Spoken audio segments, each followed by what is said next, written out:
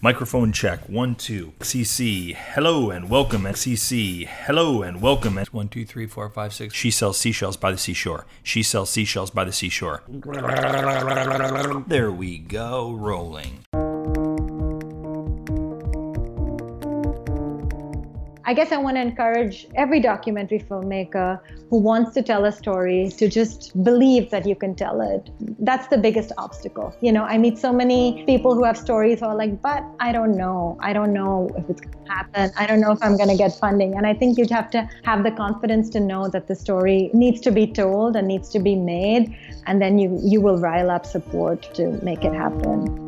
Hello and welcome to The Documentary Life, a show that sets out to inspire and inform you on how to best live and lead your own documentary life. I am your host, Chris G. Parkhurst, and this is episode number 56. And it is brought to you by Barong Films, proud creators of documentary film, the Documentary Life podcast, and the Documentary Academy, our industry-changing A to Z documentary filmmaking program that will transform you into the documentary filmmaker that you've always wanted to be. Find out more at thedocumentarylife.com/academy. This week is going to be another one of those episodes that has specifically come about from your suggestions and requests for content on a particular subject, MicroDocs. Over the past few months, I've received more and more emails and I've seen more social media around the subject of short-form doc. Too much to ignore for sure. Not that I would want to ignore, because every day short docs seem to be coming more into the consciousness of independent filmmaking. After all, when done properly, they seem to be a great way to not only cut your teeth in the world of doc making, but when produced correctly, they can be a really nice, efficient way of telling a lovely story. And not only that, but they can be a great way for a filmmaker to tell a number of different stories in fairly short order. And that last bit is how we'll begin today's topic of discussion, with a look at 5 tips for making your MicroDoc. And then we'll have a conversation with one of the leading proponents of this quickly growing genre, when we sit down to talk with Preeti Mankar, the creative producer for MicroDocumentaries, one of the world's leading short film production companies. About a year and a half ago, Steph and I took on a short doc project called Fumi's Floral Shop. Somehow, for the both of us, it was actually our first foray into the world of MicroDocs. Of course, we'd been making our livings working in feature films and commercials and doing the documentary work as a passion. We'd both done a number of short fictional films, but somehow non-fiction in the short form, it had actually eluded us. When it came to documentary, we'd only worked in the long form, which is probably what drove us to try our hand at a MicroDoc in the first place. After having spent chunks of our lives, whether on our own or other people's docs, the longer form had kind of lost a little of its appeal. Actually, that's not entirely right. Longer docs hadn't so much lost their appeal as the idea of perhaps doing something quickly, getting in and out of a story in a fairly short amount of time. It seemed really, really enticing, which, as I mentioned, is what we set out to do with our short doc, Fumi's Floral Shop. Of course, surprise, surprise, some plans tend to work out better than others, and certainly as was the case with Fumi, things did not exactly seem to really go according to plan. So I'd like to share with you a bit of what I learned not only from that experience, but what I've learned from others who have worked in the genre of short docs. So with that, let's get into 5 tips for making your microdocumentary. Number 1, properly vet out your subject. I mention this right up front because we really learned the hard way the importance of spending time with your subject, in particular if your story happens to be about one person. With Fumi, a story whose main subject was a 93-year-old woman, we were up against a number of obstacles that we didn't really fully realize or appreciate until we were honestly knee-deep in the project. I mean, this was a project that we were able to secure some funding for before we shot any footage. Actually, it was through a seed grant from our friends over to RAC, the Regional Arts and Culture Council, who I mentioned in the last episode. Now, normally this would be a great thing, right? Getting some funds before you even begin shooting. Who wouldn't want that? Well, the irony is that it sort of kept us tied to a project that honestly we most likely wouldn't have stayed tied to, given the obstacles that we would run up against. I mean, right out of the gate, when I spent our first day filming with the main subject, she informs me that she would not be wearing any kind of microphone. And it was just me shooting this thing at this point. So I didn't have a sound person who could at least, use a shotgun to capture some audio. I'm not sure if it was because a 93-year-old woman was understandably unsure of having a young man put a lav on her or what the true issue was. But regardless, she would not let me record audio properly. Now, thankfully, later on, when we hired a DP and a sound person to shoot some formal sit-down interviews, we were able to get some good, clean sound bites. But even then, it was like pulling teeth getting her to speak to us comfortably and with more than single-word answers. And this would end up being really just the tip of the iceberg. We'd run into all sorts of interesting challenges with her and her family that I don't need to get into here. But what I'm trying to get at is this. If we had just spent some time with her and her family doing some cursory filming and interviewing, we would have at least given ourselves a better chance to understand more fully what we might be getting ourselves into. But because we sort of fell in love with our concept and then applied for a grant with that concept without actually doing any filming with our subject, well, we ended up pretty tied to that commitment once we landed the grant. And what probably should have been a fairly straightforward shoot and time commitment, it turned into a pretty drawn out and unfortunately pretty unsatisfying film experience. Number 2, don't forget pre-production. I think that a fairly common misconception about doing short docs is that they're going to be pretty quick and easy, that you really just need to show up on the day with your camera and shoot, and then spend a couple of days maybe afterwards in the edit room. Believe me, I've made that mistake myself. It's completely understandable, this misconception, especially when you're coming from the long-form world where it usually takes years to see a film through completion. But seriously, don't make that mistake because it will cost you, if not financially, most certainly when it comes to the end product, your film. Losing some money to silly mistakes that might have been avoided if for proper planning, that's one thing. But when your film really suffers for it, that's the worst. You don't want that. So make sure to pre-plan like you would on any other sort of film. Schedule everything out. Hire competent people, or if you're asking people to work for free, make sure they have a vested interest themselves in the story as well as the quality of the film. Have the proper and most basic gear on hand. Yes, you can shoot perfectly good-looking films with your iPhone nowadays, but make sure you're still planning for proper audio coverage. You might remember it was episode number 53, just a couple of episodes ago. We spoke with DIY doc filmmaker Jack Ballo, who shot a one-day MicroDoc down in the Dominican Republic. As he explains in that episode, he made sure to plan everything out as much as he could, knowing that he had one shot at creating this day-in-the-life video he was making. The MicroDoc approach should be every bit as professional as any other film shoot you work on. Number 3, have a budget. Kind of going along with what I was just talking about and taking your MicroDoc as serious as you would any other film venture is to have at least some kind of a budget. Look, I get it. Certainly part of the attraction of making our doc films this size is so we don't have to break the bank doing it. Again, totally understandable. And it's very real and legit, this kind of reasoning. However, even just a little bit of money to maybe pay a sound person or your shooter, or to have some lights on hand for a sit-down interview, or to rent out a studio for a day, whatever the case is, even just a little bit of cash can go a long way in making your MicroDoc look and sound good. And we all want that, right? We all want that with our films. We want our films to be representative of the kind of work that we're capable of doing. No matter how big or small a film project that we're doing, no film project is worth the time and effort if it's not going to be something you can feel good about doing at the end of the day.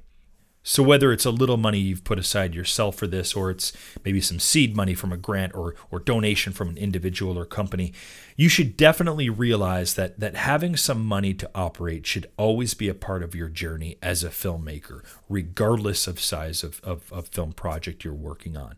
And also trying to raise even a little funds for your MicroDoc is great practice for when you have to raise the bigger bucks on your more substantial projects.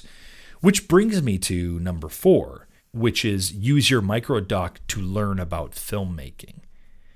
Don't underestimate the value of being able to practice your overall filmmaking skills by doing some MicroDocs before trying your hand at maybe feature docs. Of course, I sort of did this in reverse, and maybe that's why I feel like I can appreciate the value of being able to cut your teeth working in the shorter spurts that maybe make up a more pint-sized, if you will, film.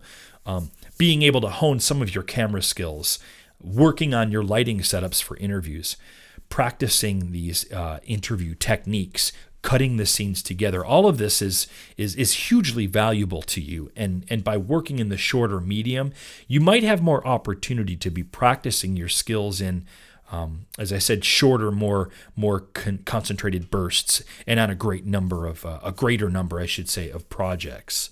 And it's not just the technical aspects that you'll be working on here. Writing grants, fundraising in general, social media outreach. All of these are aspects which if doing correctly, you'll be practicing by doing these MicroDocs. And number 5 in our tips for making better MicroDocs is focus on one subject and one point in time. And this is exactly as it sounds. Try to keep the focus of your story about one person or one event. Remember, this is a micro-documentary, which they generally tend to be anywhere from 1 to 5 to 7 minutes in length. You don't have a lot of time to work with here, so you're going to need to jump right into your story.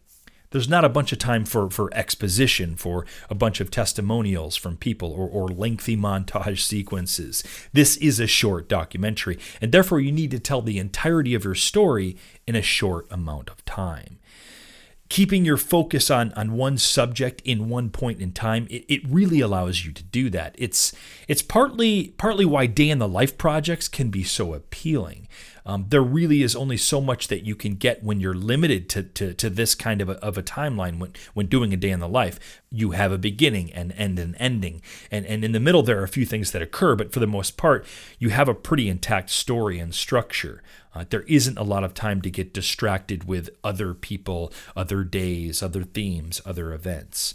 Yeah, so stay focused, stay on target, and you'll have a much easier time, not only when shooting your film, but certainly afterwards when you sit down and start trying to piece together a story from your footage.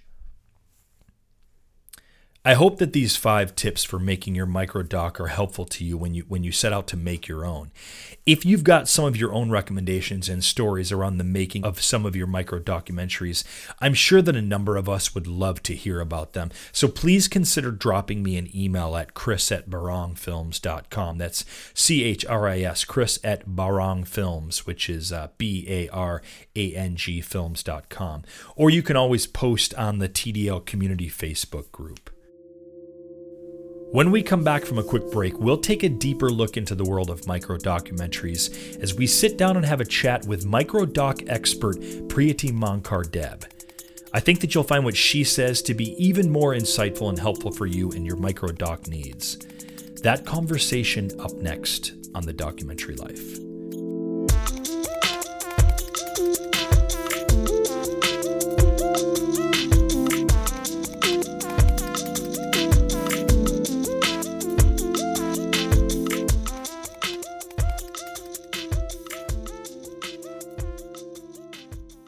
So you've got a great idea for a documentary film. Awesome. I'd love to hear about it, but I don't have a ton of time. Can you tell me about it in 30 seconds or less? Oh, you don't quite have your pitch down yet. Okay, that's fine. What's your website where I can find more information? Maybe a press kit I can take a look at. You don't have one. Well, have you thought about how you might raise some funds to help with the costs of making films? They can be expensive, right? You haven't. Okay, maybe just tell me about your audience. Who's going to want to see your film? Who will you be marketing it to? You don't know this either. Okay, then I'm going to assume you haven't thought about how you'll be getting your film out into the world then, right? I think I see what's going on here. I was once in your shoes. A great idea for a doc. Camera in one hand, a boom mic in the other. But other than that, not much other than a whole lot of excitement and gumption. And that's great. You'll need all of that. But you'll also need a heck of a lot more if you're looking to make the kind of documentary film that you can be proud of. The kind that people will want to see and will impact them. The kind that won't break the bank while you're making it. And dare I say, you might even make some money from. You need support, and we've got you covered. We built the Documentary Academy with you in mind. We've got all the resources you need to make a successful documentary film you can be proud of. Come and enroll at thedocumentarylife.com/academy, and let's turn that doc idea into a reality. I am welcomed today by documentary filmmaker Preeti Mankar. Preeti, I'm really happy to have you on the program today. I know we chatted just before we got started here today, and I know that a big part of our focus is going to be about this, really the emergence and popularity of documentary as a short form and micro documentaries. So we're really happy to have you on the program today to kind of guide us through that subject. Well, Chris, thank you so much for having me. It's such a pleasure and an honor to be here, and I look forward to chatting. Excellent. I think a good way to get started, Preeti, would be to kind of get some idea of your background with film and video work. And I say that knowing that in looking at your CV, there's print media in here. There's India, there's the U.S., there's your master's in doc film and journalism at NYU. I think I said splitting time between the States and India. How and where does the film and video experience and documentary, how is that evolving from your background? Yeah, so my love for documentary film, I think it really traces back to my childhood and really a very, very innate interest in people. I grew up in the United Arab Emirates, which is a small, tiny country of 8 million people. And 80% of those people are expats. Yes. So I grew up surrounded by people from all cultures, all countries, all kinds of different foods. Yeah. Lots of words, for mother, so to speak, lots of languages. And that's when I kind of realized that we live in a wild and wonderful world, and there's lots to learn. And I think my story collecting really began as a child. And what did that look like? Paint us a picture of story collecting for you at a younger age. It was basically, sitting, I would finish my homework and wait for my sister to finish so we could go play. And I would write a story on somebody I had met, somebody I'd met at the market, or my experience of exploring the broken down fort behind our house, and, just stories about that. So basically just keeping an open eye and open ear, being really interested in people and things, and writing that stuff down, so to speak. Right. And how do you end up in either India or the U.S.? Which one happens first? Where do you first start telling some stories? So I'm from India. I grew up in the UAE, but my parents were there for work, and we moved back before I was a teenager. Yeah. So India has always been home to me. Bombay, this explosive city of 20 million people, is what I call home. So yes, I moved back to Bombay, did finish school there, finished college there. And just given my background and my love for writing, journalism was kind of quite a natural choice for me. I started writing in school, college, soon started writing for national print media. Yeah. And then from there, I got a little bit of exposure to broadcast journalism, so TV news. I grew up at this very exciting time when I came of age around the same time that the 24-hour news cycle came of age. Ah, yes, indeed. So it was, interesting to see what that looked like. And kind of my work there, I always had this sense, I kind of almost felt very voyeuristic being on a TV news team, trying to just get the most dramatic sound bites and the most dramatic shots and then moving on to the next big thing. And I always wanted to linger and find out more or spend more time, and that's basically what led me to applying for a master's in broadcast journalism and documentary, at NYU. And I guess my documentary career started after that. So working in broadcast journalism for TV news, and you're not the first we've heard this from. I myself included. I had started out in TV news years and years ago, and through sort of the collecting of people's stories and finding the sound bites, at some point, I think like yourself, it almost became it almost became unsatisfying just locating the soundbite or creating a 30-second or a 60-second at the most minute package. And I wanted to really know people's stories. I didn't feel like I was finding out barely the tip of the iceberg of people's stories. And I think that's where my interest in doc may have began myself. And we've heard that before. Others who have worked in broadcast journalism, I think, feel similar to yourself. Yeah, I mean, I completely identify with what you said. It's this feeling of just kind of connecting human to human. And for some reason, the TV news world doesn't give you the time to do that. It feels so rushed. And as a documentary filmmaker, I feel that you can really connect, learn, understand, respect the other person, in front of the camera on kind of a different level. Yeah, absolutely. And so you come to New York and you decide to study documentary film and broadcast journalism. In fact, you get your master's at NYU. At this point, is this when you really start to think that, yeah, you know what, doc film, I think that's my thing? Yes, that's when it happened. I mean, studying in New York is just amazing, right? Just being there and walking the streets, and so much to see and learn and absorb. And at NYU we had the chance to work with some really amazing teachers. I mean, Marsha Rock, who's an award-winning documentary filmmaker, basically became my mentor. I see. And, helped me through this process. Also, I had the privilege of studying with George Stoney, who brought all sorts of people into our classrooms, to give us, we had Penny Baker, we had David Grubin, all these documentary filmmakers, who I had kind of studied and learned and could meet close up and really understand their journeys. It was so exciting to me, and I think that's what really made me feel like this is what I want to do with my life. Now, was the short form documentary, were short films what you initially started working in, or were you working on larger projects? So as part of our master's program, we started with, this was an interesting program because it was documentary film and broadcast journalism. So, we learned, we learned TV news reporting, and we also spent time on the longer format documentary.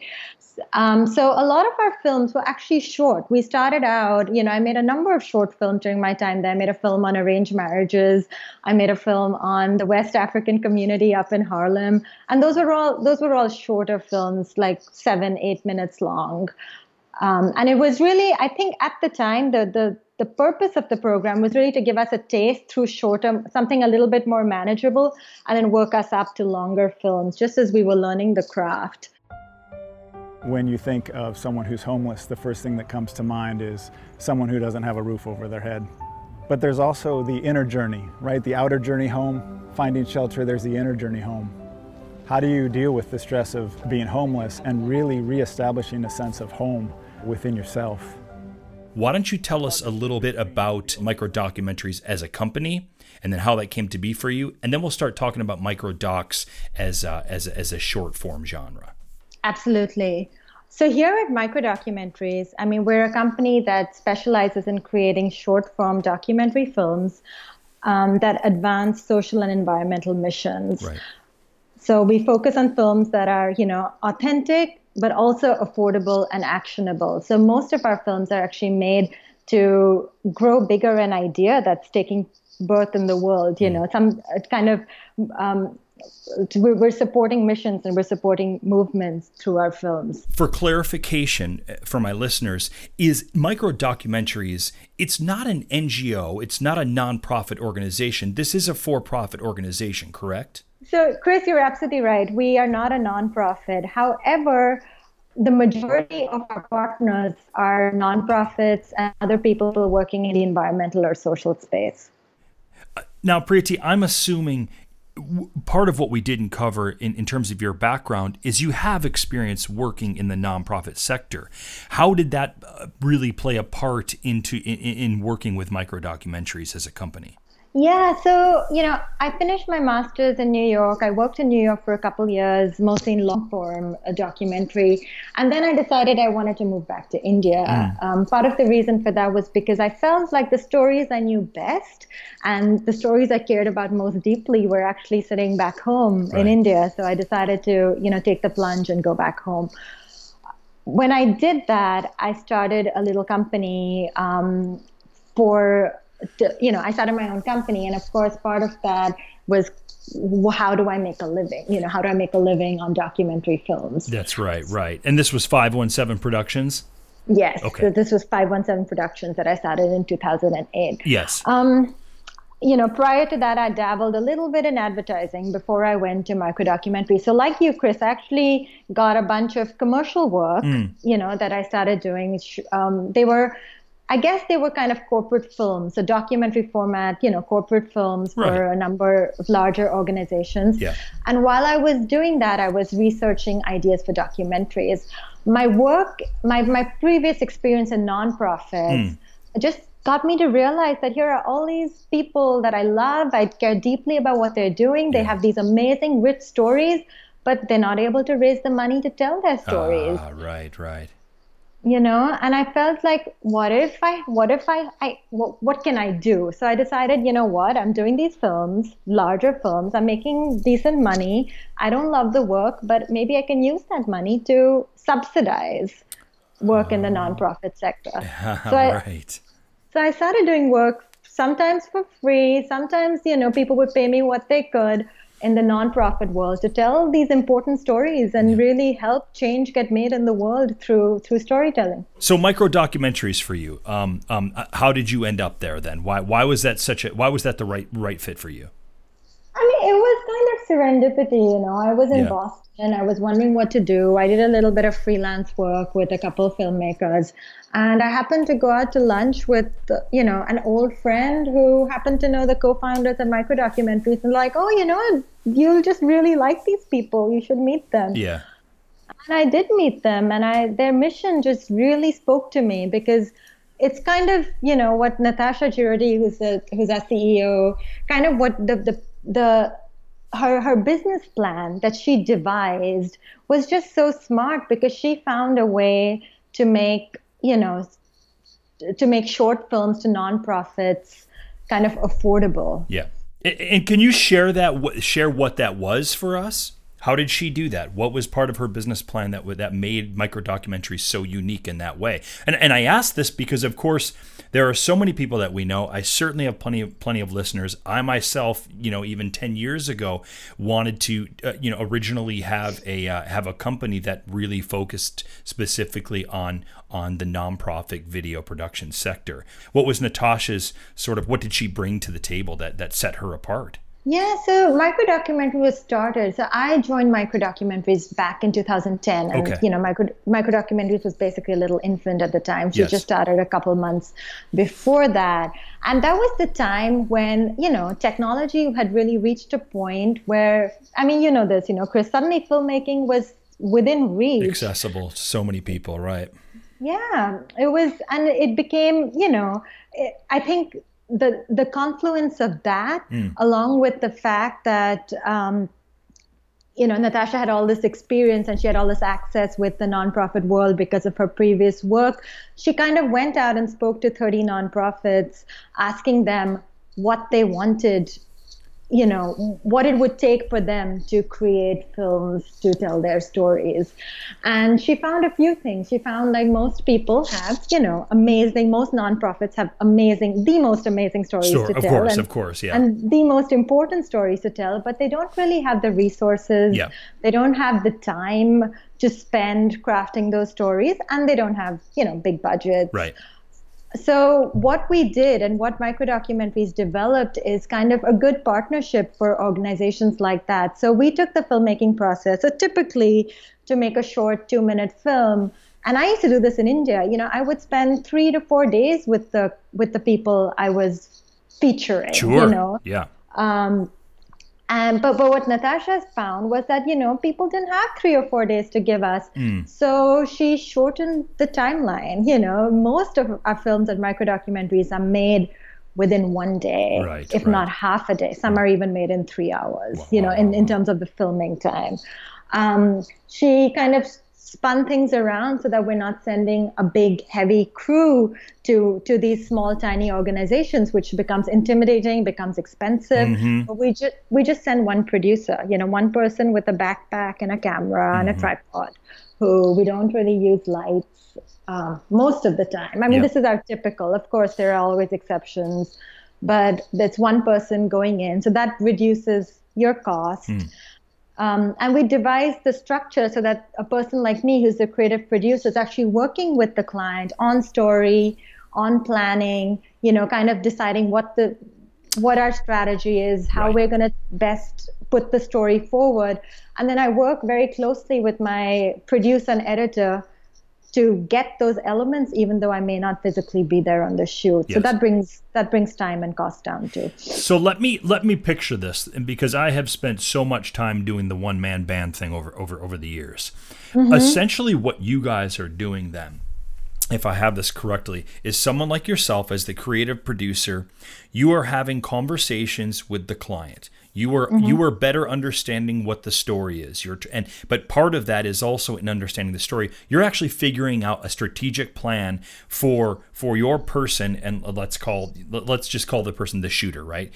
You're figuring out a strategic plan whereby your shooter can go in, spend a half a day, a day max, covering the story, and they know how to cover the story because you have already had the conversations with the client about what the story is. And so you actually go in and you film that story really prior to, what the story is prior to shooting, which is not necessarily the case for most documentary films, right? Where we kind of set so much time aside and we sort of immerse ourselves in the subject.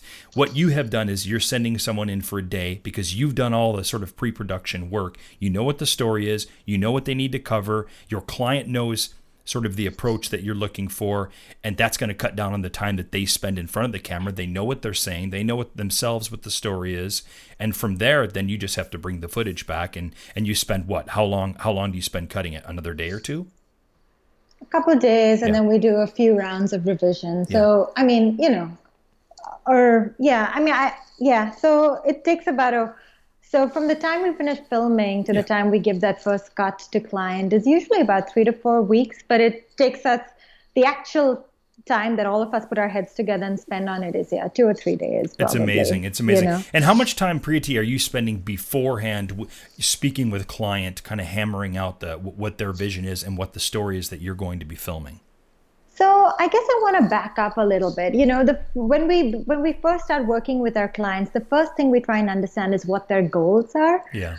Who their audience is, who they're trying to reach, kind of what's important to this audience, how do we really speak to this audience? Okay. And we also understand what their resources are, how much time, effort they're able to provide to the project. Right. And then we craft their strategy based on these conversations. So it might be that, we're filming kind of a cultural interaction between, a set of people in Cuba and the US, and we don't know who we want to feature. And, the client has the resources and the time to have us spend money and extract that story. Okay. And then have a director out. So it's possible. Yeah. But I would say for 90% of our clients, that is not the case. Right. Right. For 90% of our clients, they're like, we really don't have much time. We really don't have much budget. Yeah. But we do want to make a film. And, this is what we want to say. So in that case, we work with them because we feel it's better to tell, better to help them have something that will help them in their efforts, that will help them kind of support their mission, raise money, maybe advance legislation, whatever it is that they're trying to do. Oh, yeah. A video will help them do that, and we try and work within the set of restrictions. We kind of have a culture of frugality, so to speak. Yes, as do the people you're working with. I mean, that's just the nature of working in the nonprofit sector.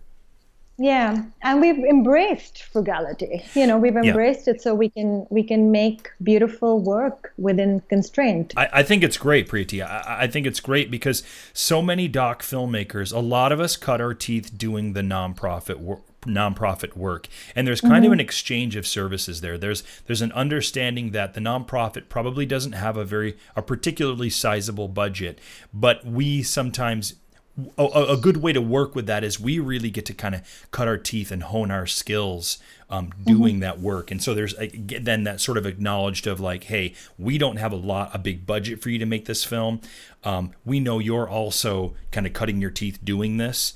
And so I think what you have done is you've sort of taken that model, and you guys have found a way to make a profitable business telling what you alluded to earlier, these amazing stories that are almost always amazing stories that often come from NGOs and the nonprofit world. There's so much rich characters and cultural analysis that can happen there. And so you guys have found a way to make a business doing that, and not many people have, and I applaud you for that. It's great. Thank you, Chris. Yeah, I think it is, and it comes with its own challenges, and it comes with its own highs and lows. But I have loved working with microdocumentaries these past 6 years, and that's mainly because of the clients that we work with and the amazing work that they're doing. Preeti, you have other services that are connected with microdocumentaries. What are those offerings?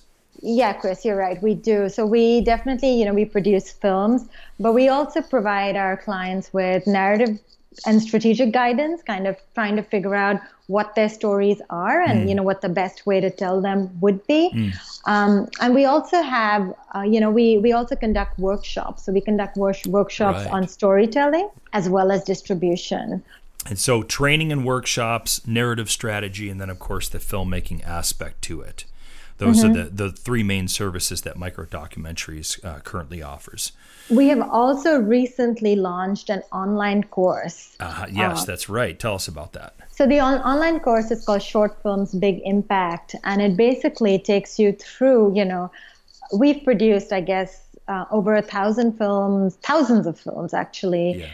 In over 30 countries. And it's basically taking all of our learnings, all of the different things we've tried and succeeded with, or some things we've tried and realized they don't work, taking all of that and compiling it into this course, which, goes over basically storytelling.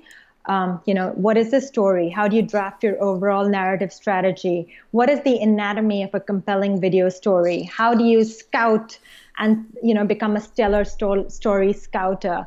So, we take you through that, and then we also take you through the distribution focus of it. How do you reach a bigger audience than you ever have before? One of the film series that we worked on, which works on homelessness in San Francisco, we actually did an organic distribution and got 750,000 views on it, which we were really excited about. So we take you through our learnings in terms of how you can really, make your film, but then not have it linger on YouTube with a couple hundred views, really get it out there.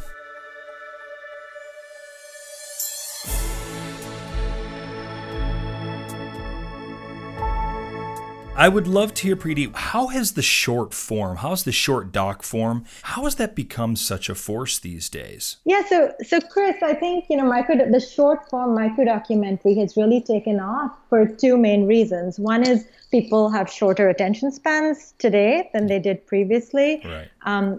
Secondly, it's the internet, which is this amazing distribution channel. And you can actually, use social media, use your own networks to distribute your own films.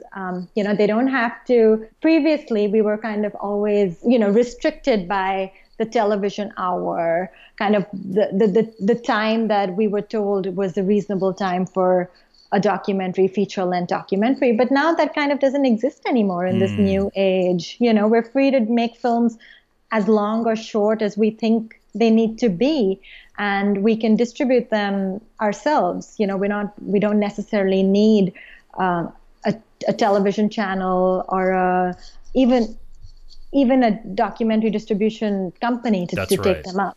That's right. And I think that's absolutely, it's brilliant. And that is something that has really been a big shift, I would say even in the last 5 years, it's been such a shift. I know when I was, this is almost 10 years ago at this point, when I was editing the first documentary that was solely mine, it was a film called Journey to Kathmandu that I shot in Nepal.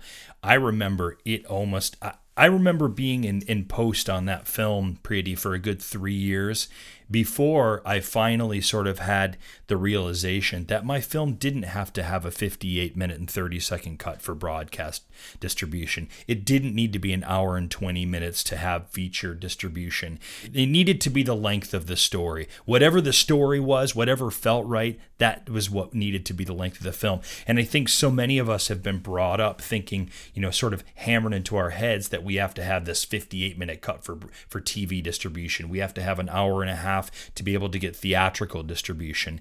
And we really, especially as doc filmmakers, we're doing ourselves a disservice, certainly to the story of the film, if not for our own well-being.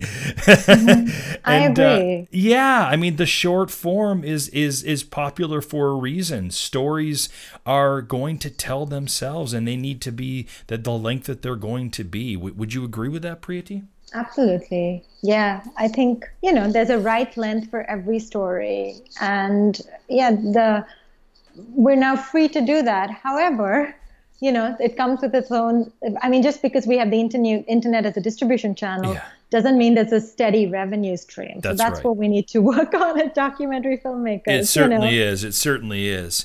What would you say some of those, and maybe this is going to be included in that answer, I don't know. What are some of the biggest challenges that we run up against in making microdocs? I think one of the biggest challenges is getting funding for them. Yeah. Recently I've been, one of my films has been on the festival circuits. I've been, had a chance to just kind of go back to meeting and talking to a lot of distributors as well as, other documentary filmmakers. And there still is quite a prevalent, at least I think there still exists quite a prevalent kind of frame of mind that short form films are just a way to get your feature deal. Right, your calling card. it's kind of just exactly, a step in the door. Well, how do you feel about that, Preeti? I actually love the short form, the short form documentary. I feel it gets seen a lot more. I feel it gives you more ability to kind of tell the story in the length it needs to be told. Yeah. It's easier to do. A feature-length documentary takes over your whole life for several years, usually. Yeah, certainly does. And I'm a mom. I have 2 very young kids. Yeah. It's hard for me to be away from them for a long time, but I can go away and film for 3 or 4 days or 5 days and come back. And doing the short form, it also allows you, I would think, you can tell more stories. That's the thing with documentaries. We've been working on our film Elvis of Cambodia for the past 4 years, and I don't want to say there's no end in sight, but these things tend to go on and on far longer than we initially. This is with the feature length docs; they go on far longer than we initially really anticipate. And one of the things that sort of I guess kind of bums me out about that is that even in my instance, having worked on, this particular feature so far for 4 years, I feel like there's so many stories that have happened in the 4 years of my life that I wish I could have told. And I can't because I'm really focused on this one particular story. And doing short form docs, I guess it allows you to get in and out of there and go to the next story. And you can cover more stories that way. And there's really something to be said for that. Yeah, I agree. The other good part about short films is you need shorter funding for them too, Yeah, so right. It's more achievable. For instance, last year I shot a film called Three Boys Manzanar, and essentially, when you think about the Japanese internment, specifically in Manzanar, which is about 5 hours from LA. If you Google Manzanar, one of the images that shows up is 3 young boys behind barbed wire in this internment camp.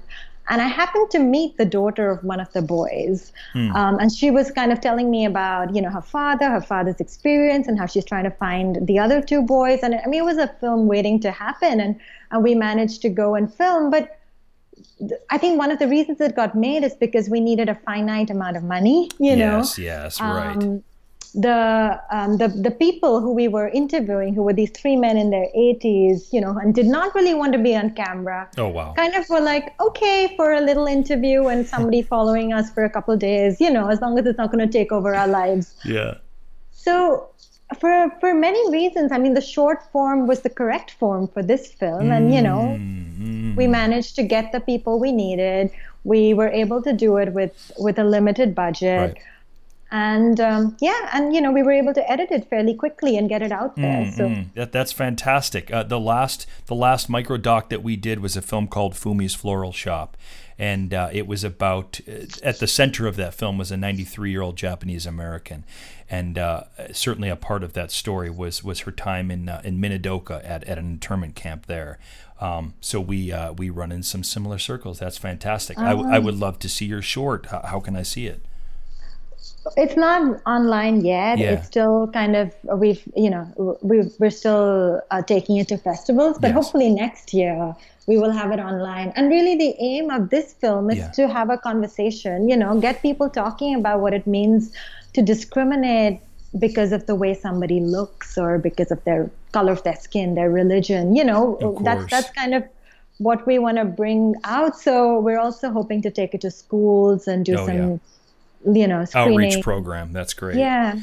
How can we get funding for specifically for short documentaries? That's the $1 million question, isn't it? It is. Yeah. So, I mean, of course, there are a number of grants that exist that you can apply for. But my kind of recommendation and advice is to find a partner, find a company or an organization or a family who cares deeply about your mission, and find a way to work with them. I mean, advertising, the new form of advertising in some ways is also short form documentary. Absolutely, it is. Absolutely. We actually did a series of films for Cisco a couple years ago, and they, we started talking to them. They wanted to make some films, and they wanted to make films for their audience was chief technology officers. Right. And one of the things they found that these people care about is the next generation workforce. What is it like when, kind of trying to understand who these people are, what they want, how can we retain them, how can we attract them? And we ended up traveling the world, meeting people, all sorts of young people, and just profiling their lives and how they live and work with technology. Right. It's this particularly subtle way of really a commercial endeavor, but it's really also all about documentary. I think there has just been a huge demand for that kind of content. Absolutely, yeah, and I think I kind of call this original content programming. So, for instance, you can find an organization that cares deeply about the environment, right? And the people who they're working with. I mean, their customers really, really are excited by the fact that this is a company that does good while they're doing their business. Right, So they would be interested in perhaps producing a little documentary that you as a filmmaker are passionate about and putting their branding on it, just brought to you by. I mean, it's so subtle, it's so educational. Yeah. It's kind of like a little gift to your audience. Right. Well, I mean, here in the U.S., that's how NPR is being funded often, and you hear that quick tag at the beginning of a program or at the end, and it's just a real simple sort of easy way to do it, and it's non-obtrusive, and I think thank you. I mean, that's a great recommendation there, Preeti. That's great. And I will ask, how do we, once we spend our time with our short films, how do we get these microdocs out to the world? What's some advice you can share with us about how we can do that, Preeti? So the first piece of advice that I would like to share is that whatever the budget is for your film, and by this I mean a lot of documentaries, they say the budget of my film is zero, because I'm taking my camera out there, I'm doing all the filming, and then I'm editing myself. Yeah. But you are dedicating a couple years of your life to making that film. That's right. And that's right. And if that's what you've decided to do, then you should dedicate a year of your life to getting it out there and getting it distributed. Because, a lot of times we make a beautiful film, but then we are exhausted by the time we finished it. Right. And we just want to like release it. And we hope that because it's beautiful and it has a story to tell, it's going to go out there and people are going to watch it. But unfortunately, that doesn't always happen, And we found that the films that are most successful at being distributed, whether they get like, distribution deals or they get picked up by Netflix or Amazon or whatever it is, somebody has worked hard to get those out there. They have a distribution plan. And which is why often we say, when somebody says, hey, I have a budget of like, $25,000 and I want to make this film. Yes. We'll be like, oh, well, take at least half that budget and keep it aside for distribution. That's right. That always blows people's minds, doesn't it? Yeah, it does. But, it's better than having your film just sitting there, right. waiting to be watched. So, you know what? I think would be really helpful for my listeners, and I'm glad you brought this up. Let's use the $25K budget as an example. And you're saying to make sure that you earmark half of that for distribution afterwards. Give us some concrete examples how that money is being used in distribution. What are you buying? So it depends how you want to distribute your film. I mean, one way, of course, is to get it into film festivals, and hope. But that takes time and effort, researching which festivals you need to go to, which ones, are kind of most likely in their programming to do your film the service that it requires. So that's one avenue. But you need somebody to be applying, kind of researching, applying, following up, all of those things. The other, if you want to distribute on the internet, one of the biggest myths is that good content goes viral. Yes. Yeah, but instead what we say is that first of all, even before you start making your film, think about distribution. Think about kind of, where you want it to be seen, who your audience is, who are the influencers, who are the influencers who are talking to that audience? Can you reach out to those people? You have to spend time kind of drafting your log line, your synopsis, you're putting your images together, creating your landing page, and then also leveraging your network. So when I say your network, it's not just posting it on Facebook or, Instagram and then hoping that your network will do the rest. Right. You kind of have to put together a social media plan. So who are my friends? How can I get my friends to extend these films to their networks, so my friends and family to then leverage to their friends and family and then beyond. So, it could be putting together a plan, looking at a calendar, deciding, okay, on X date, World Environment, Earth Day is the day that I want to launch the film. So you work backwards. Work back from there, right. Work back from there. When are you going to send the film to your friends? Can you ask all of them to share it on Earth Day with a particular message? A few days later, you have a follow-up email blast or a follow-up social media, tweet or post or whatever it is. So you have to kind of have a really structured plan. Part of what we also do is thinking about who are the people we would love to, put it out there. So then we, try and get in touch with those people. We try and let them know why this film would be meaningful to their audience. Give it a personal touch. You have to kind of invest time, effort. So in that way, those are some of the things you can do to build a social media plan or build a distribution plan. As we wrap up, Preeti, is there anything that you feel like you would want to tell my audience who primarily, in terms of making short films or microdocs or maybe anything we've spoken of today, and keeping in mind that the audience for the documentary life is primarily those who maybe are well acquainted with working in film and video, but maybe this is the first time they're doing a documentary. And so, speaking to that audience, is there anything that you feel that you might like to add to this conversation? I guess I just want to say that if you find a story and if you fall in love with that story, you will find supporters to help you bring it to life. If you truly want to make that story. And we live in a world today where our networks are able to help us in ways that wasn't possible earlier. So I guess I want to encourage every documentary filmmaker who wants to tell a story to just believe that you can tell it. And I think that's the biggest obstacle. I meet so many people who have stories who are like, but I don't know if it's going to happen. I don't know if I'm going to get funding. And I think you'd have to have the confidence to know that the story needs to be told and needs to be made. And then you will rile up support to make it happen. Preeti, Mankar, Deb, what a lovely, outstanding conversation. I am so happy to have had you on the program. I have plenty of listeners who have been asking for this kind of content, asking about MicroDocs. And thank you for coming on the program and not only sharing your background, not only sharing what microdocumentaries the company is all about, but really how we can best sort of be creating our own short form documentaries. Thank you so much, Preeti.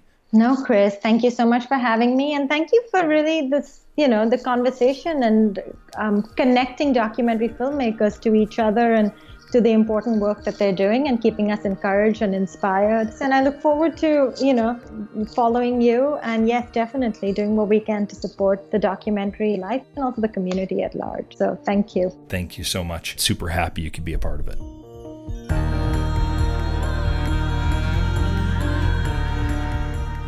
Hey, can I ask a quick favor? If you found this podcast helpful in living your doc life or making your doc film, will you help us share it with more people by giving us a stellar review on whichever platform you use to listen to this podcast?